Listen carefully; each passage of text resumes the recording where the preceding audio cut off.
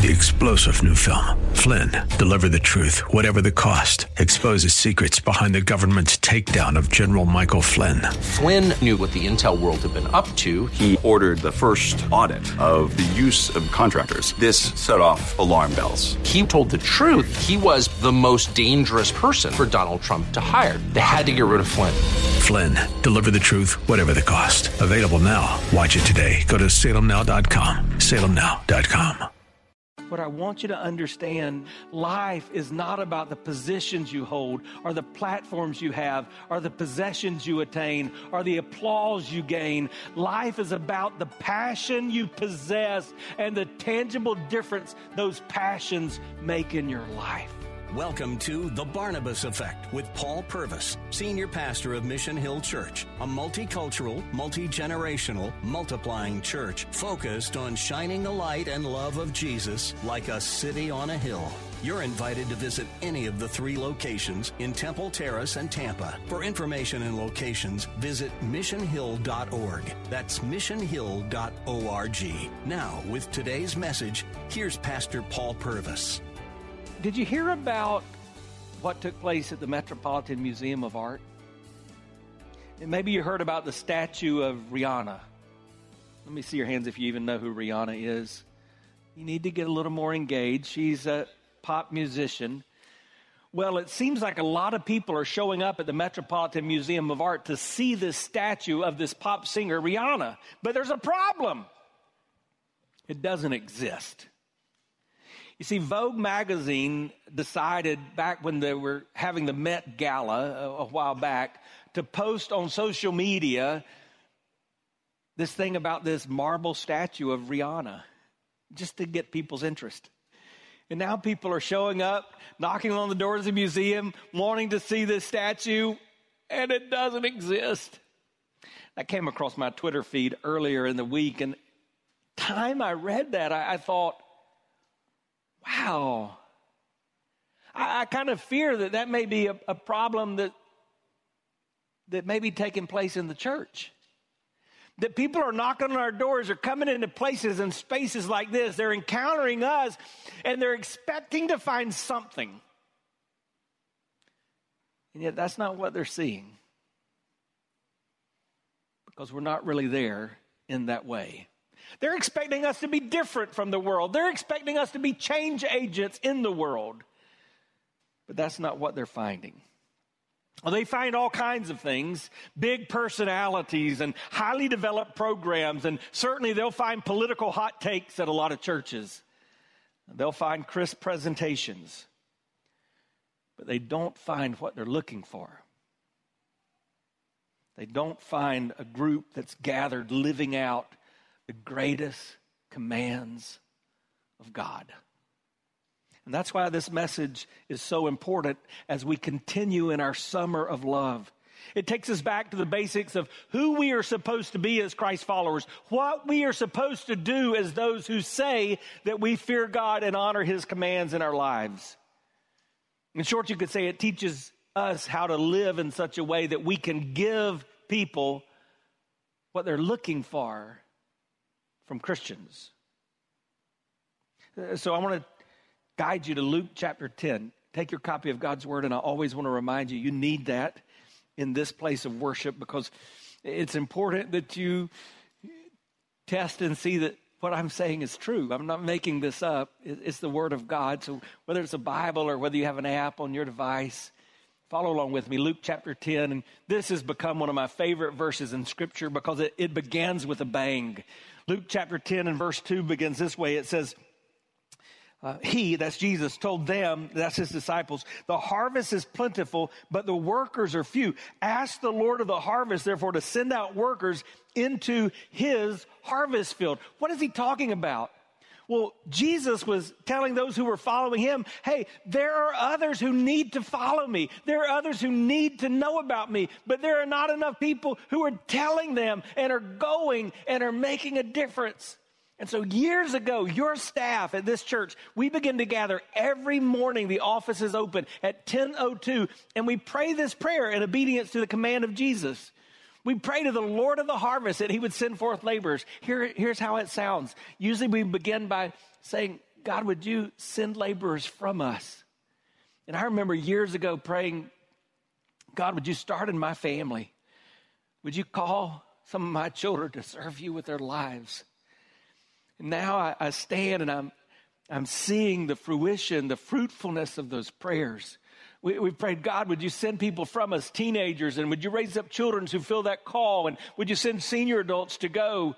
And then we would pray, God, would you send people to us to help us work in the harvest field? And I can't tell you how excited it makes me to be able to say to you that even during COVID, God sent us new people in our church family that came in ready and equipped to work and are now some of our greatest servants in the church.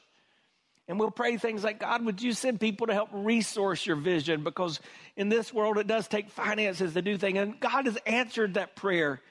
And then sometimes we pray for specific people by names who are in that harvest field. Names like the one coming to your mind right now, a friend, a family member, a coworker, a classmate. And so before we do anything else, I know we just prayed, but how could I tell you that and not pause to pray in obedience to the command of Jesus? So let's pray again. Father, in the name of Jesus, we've come and we've already sought your face. We've already cried out for this time together, but now we're just crying out in obedience to the Lord of the harvest. Send laborers. Let it begin with us. Help us know when to go, and then, Lord, send others to help us. Lord, would you build your church by sending others to work in this harvest field? And Lord, would you change the neighborhoods around all of our campuses? Lord, would you reach Tampa for your name's sake? And then let it spread into the world. God, we thank you for this. And we ask this in the name of Jesus. Amen. Amen. All right, so that's the beginning of chapter 10. Well, at the end of chapter 10, we have another one of my favorite stories. It's the story of Mary and Martha. You remember how that story goes? Mary and Martha are there in their house. Jesus comes to visit. One's busy. One's just hanging out at Jesus' feet. And the one who's busy gets kind of mad and says to Jesus, and Jesus says, hey, it'll be okay. And then he says, look, you're busy doing good things, but she has done what? The better things. And so at the end of chapter 10, God's word tells us how to do the best things in life. And just for the record, you know what that was? Just hanging out at the feet of Jesus. Just spending time with Jesus. So you see, I could go off on that, but that's not what we're focusing on. Because nestled in between the beginning of chapter 10 and the end of chapter 10 is the great commandment of God spoken by Jesus, and maybe, just maybe, the most familiar story in all the Bible. It's called the Good, see, you already know it, the Good Samaritan. Hi, I'm Paul Purvis, the lead pastor of Mission Hill Church, right here in Tampa Bay. Thanks for taking the time to listen to today's The Barnabas Effect. It's a ministry intended to encourage, equip, and empower you. You may not know this, but this ministry is made possible because of the generosity of listeners like you. We are able to be on the air because listeners like you are gracious and give to this ministry. Would you consider making a gift today? It would be our honor to send you a gift, a resource, as a result of your gift of any size. And you can make that gift by going to missionhill.org and clicking on the banner that says The Barnabas Effect. That will direct you to a simple way that you can give right there online. Thanks again for listening to The Barnabas Effect today. And now we continue with our message. So let's take our copy of God's Word, Luke chapter 10, beginning of verse 25. On one occasion, an expert in the law stood up to test Jesus. And I read that and I instantly thought, man, how often am I guilty of that? Just putting God to the test. God, if you love me, if you're really there, if you know what I'm going through, and maybe you're like that too. Sometimes we find ourselves when we act like we're a lawyer before God and we're testing him. He stood up to test Jesus and he said, teacher, what must I do to inherit eternal life? And I hear that and I think that's the question everybody wants to know. And we read stories about it. There's fiction that's been written about it. There are movies that have been made about it. How do you live forever? And yet that's not really a question we should ask, because if the Bible's true, everybody lives forever somewhere. So the question should not be, how do I live forever, but how do I live fulfilled? Because Jesus said, I've come to give you life, and I've come to give you life that's abundant, that's overflowing, that's fulfilling. So Jesus then responds. Well, lawyer, what's written in the law? That makes sense. He's asking a lawyer a question about the law who had just asked him a question about the law. And he replied, how do you read it? The man answered, verse 27, love the Lord your God with all your heart, with all your soul, with all your strength, with all your mind, and love your neighbor as yourself. A few weeks ago, we learned that he's describing what's called the Shema. You find that in Deuteronomy chapter 6, and that command that really every Jewish person understood. They were taught that when you do this, you live long. When you love right, it changes things. And they were even taught how to learn that, right? Because they said, put it on your forearms, put it on your forehead, put it on your doorpost, so that everywhere you look, you're focused and fixated on this love of God. So that's how he answered. And Jesus replied, you've answered correctly. Do this and you'll live. But he wanted to justify himself. Do you ever feel like you need to justify yourself? You know, I blew it, but you didn't know what I was going through. Yeah, always looking for loopholes. What's the lowest acceptable standard? It's kind of like a child where the parent draws a line and they're just going up to the edge, just seeing if they can step over. He said, ask Jesus, who's my neighbor? In reply, Jesus said, a man was going down from Jerusalem to Jericho. Having been in that region several times, let me just tell you, that's the only way to go from Jerusalem to Jericho, is down. Jerusalem's up on a hill. Jericho is down low. And in fact, it's right at the sea of the Dead Sea, and the Dead Sea is below sea level. So to go from Jerusalem to Jericho, it's about a 17-mile journey, and it's downhill. But that's not all. Historians tell us that it's this part of the road that Jesus would have been referring to in that model prayer when he talks about death. It's what the psalmist would have been referring to in Psalm 23 when he speaks of the valley of the shadow of death. This narrow place that's filled with robbers and murderers. So he was going down and he fell into the hands of robbers, and they stripped him of his clothes. They beat him and they went away, leaving him half dead. And then a priest. Now, here's a familiar sight, a religious person. They're going to get this right. I don't know what story you're telling, Jesus, but this is going to be the hero. A priest, the most religious, most like God, right? Because people expect things of us. They come expecting to see something when they see us. Well, he happened to be going down the same road, and when he saw the man, he passed by on the other side. So too, a Levite. By the way, that's just another religious leader. He was an assistant to the priest, associate pastor, if you will. And he came to the place, and he saw him, and he passed by on the other side. And then Jesus says these words, but a Samaritan. Now, that's significant because Jesus would have been talking to a Jewish audience, and the Jewish people were not fond of the Samaritans. Why? Let me just give you two of the reasons. One, they were different, and two, they despised them. They didn't like them. They didn't like them as a race of people. They didn't understand their culture, their religions, their background. So it's significant that Jesus says, but a Samaritan, as he traveled, came where the man was, and when he saw him, he took pity on him. And he went to him, and he bandaged his wounds, pouring on oil and wine, and then he put him on his own donkey, and he brought him to an inn and took care of him. And then the next day, he took out 2 silver coins and gave them to the innkeeper and said, look after him. And he said, and when I return, I will reimburse you for any extra expenses you may have. Then Jesus said, so, which of these 3 men, priest, Levite, Samaritan, do you think was a neighbor to the man who fell into the hands of robbers? And again, the expert in the law didn't hesitate. He replied, the one who had mercy on him. And Jesus said, go and do likewise.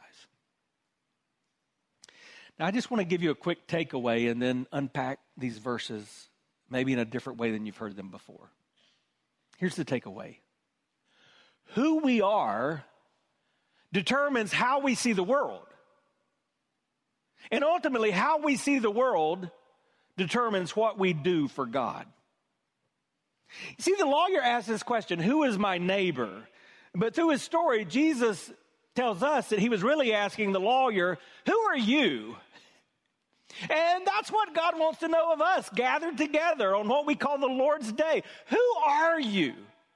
Are you really that person that you represent to be? Are you really a follower of Christ? Are you really one who fears God and seeks to honor his commands?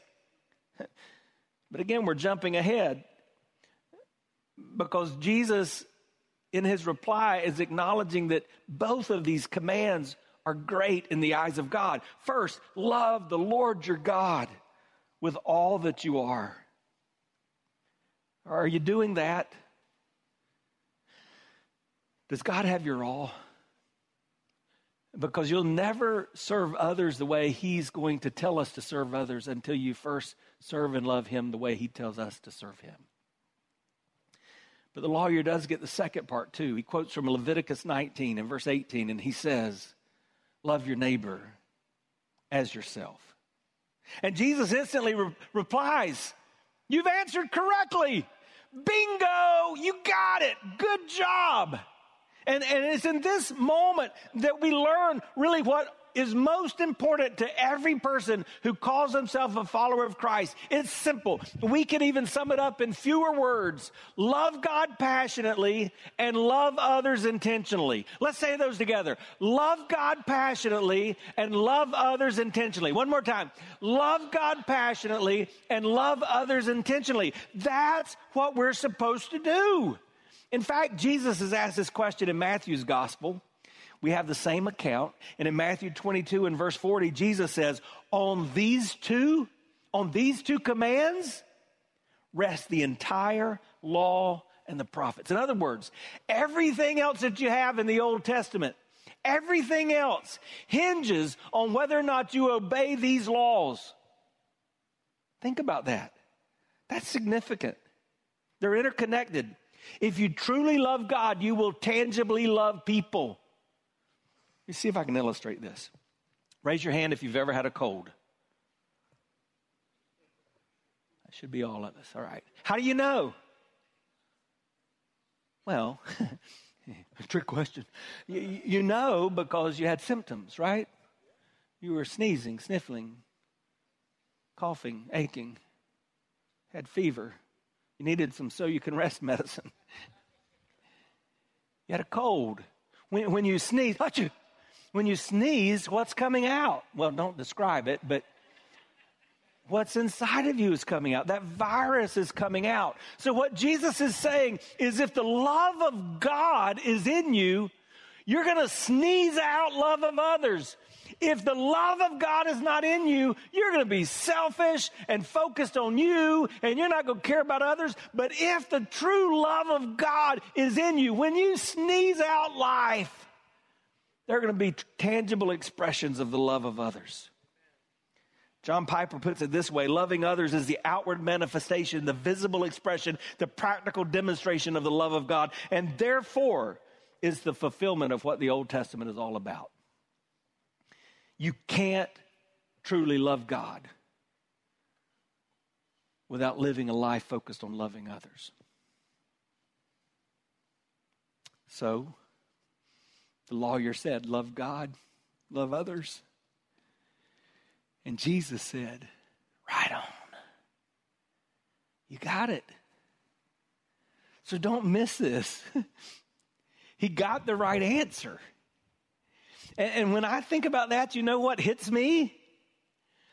A lot of us who hang out in this kind of space and place, we know the right answer. We know what it should be. Matter of fact, even those who don't know God know what it should be. That's why they come to us expecting to find something different. But It's not simply the truth you know that makes a difference, is it? It's the truth you obey. And Jesus knew that in the case of this lawyer. What did the lawyer do next? He just tried to lower the bar. He tried to limit the love that he had to show. As I said a moment ago, we're always looking for loopholes, aren't we? Why? Why are we looking for loopholes? It's easy. We're all sinners. We all fall short. And at the heart of the nature of sin is this desire to put self first, to make it all about me. That, by the way, is why it should not surprise us that a movement that is known for celebrating lifestyles that God says are not his will nor his way, it shouldn't surprise us that that's known as the pride movement. Because pride is at the core of all of our sinful choices, of all that we do wrong. These commands get to the root of all sinfulness, our selfish longing to meet our own needs and our own desires above anything else. Because the height of sin is the pursuit of self at the exclusion of God and others. And so what do? When confronted with this, we make excuses. Now, don't raise your hand this time, but I want you to think about times you've done that. Maybe where you've read God's word, or you've been in a service like this, or you've been in a teaching moment, maybe in a small group, and it's been clear to you. You've felt the conviction of God that there should be an action, there should be something that you need to do.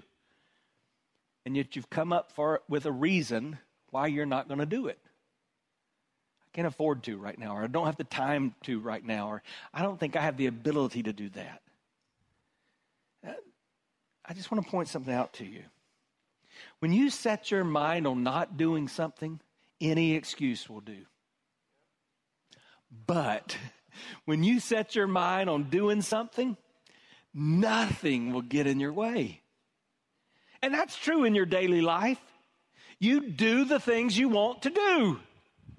You spend your time, your efforts, your resources, your energy on those things you desire. So Jesus knew this too. And so he illustrates this story. Let me see if I can illustrate it in a modern day way that you understand. There's this U.S. Army vet. He served the country, but he's fallen on tough times. And he's traveling down from New York to Miami, but somehow he ends up sidelined in Tampa. You've seen him. He's under the bridge. He's at the intersection you passed. He's got that sign. Anything will help. You passed him by. But it wasn't just you, because this is Tampa. There's a lot of churches in Tampa. And I just need you to know, one of the well-known large church pastors just passed right by. He saw him, but he didn't stop. But that's okay. There are a lot of those Christ followers in Tampa. And so it wasn't just that. There are other well-known Christians in Tampa. There are people who have written Christian books. There are Christian singers. There are some people that have written Christian Bible studies that when you gather together in church, we study their words. One of them drove by. But she didn't stop.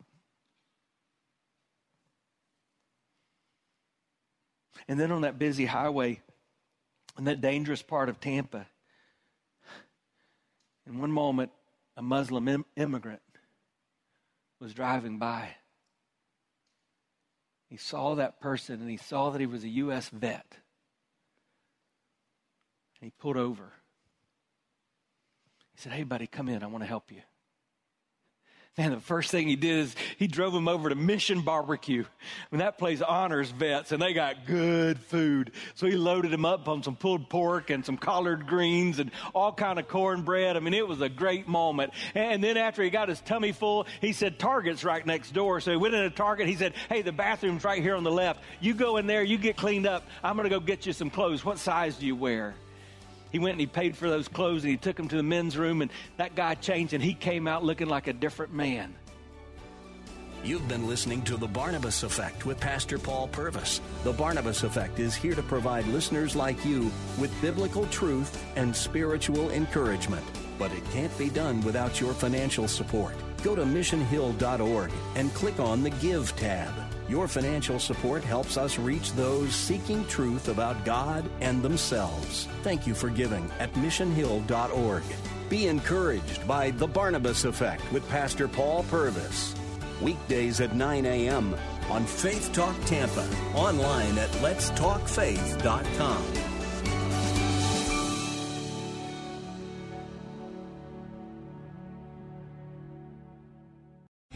3-star General Michael J. Flynn, head of the Pentagon Intelligence Agency, knew all the government's dirty secrets. He was one of the most respected generals in the military. Flynn knew what the intel world had been up to. He understood its funding. He ordered the first audit of the use of contractors. This set off alarm bells. The explosive new documentary, Flynn, Deliver the Truth, Whatever the Cost, uncovers the facts behind this scandal. Flynn told the truth. He was the most dangerous person for Donald Trump to hire. I find out the worst enemy that I'm going to face in my life is right here in America. They took my assessment and they wanted me to change it. And I was like, I'm not changing it. They had to get rid of Flynn. With in-depth interviews, archival footage, and never-before-seen personal records of the man behind the headlines. I just felt like I was drowning. Flynn, Deliver the Truth, Whatever the Cost. Available now. Watch it today. Go to salemnow.com. salemnow.com.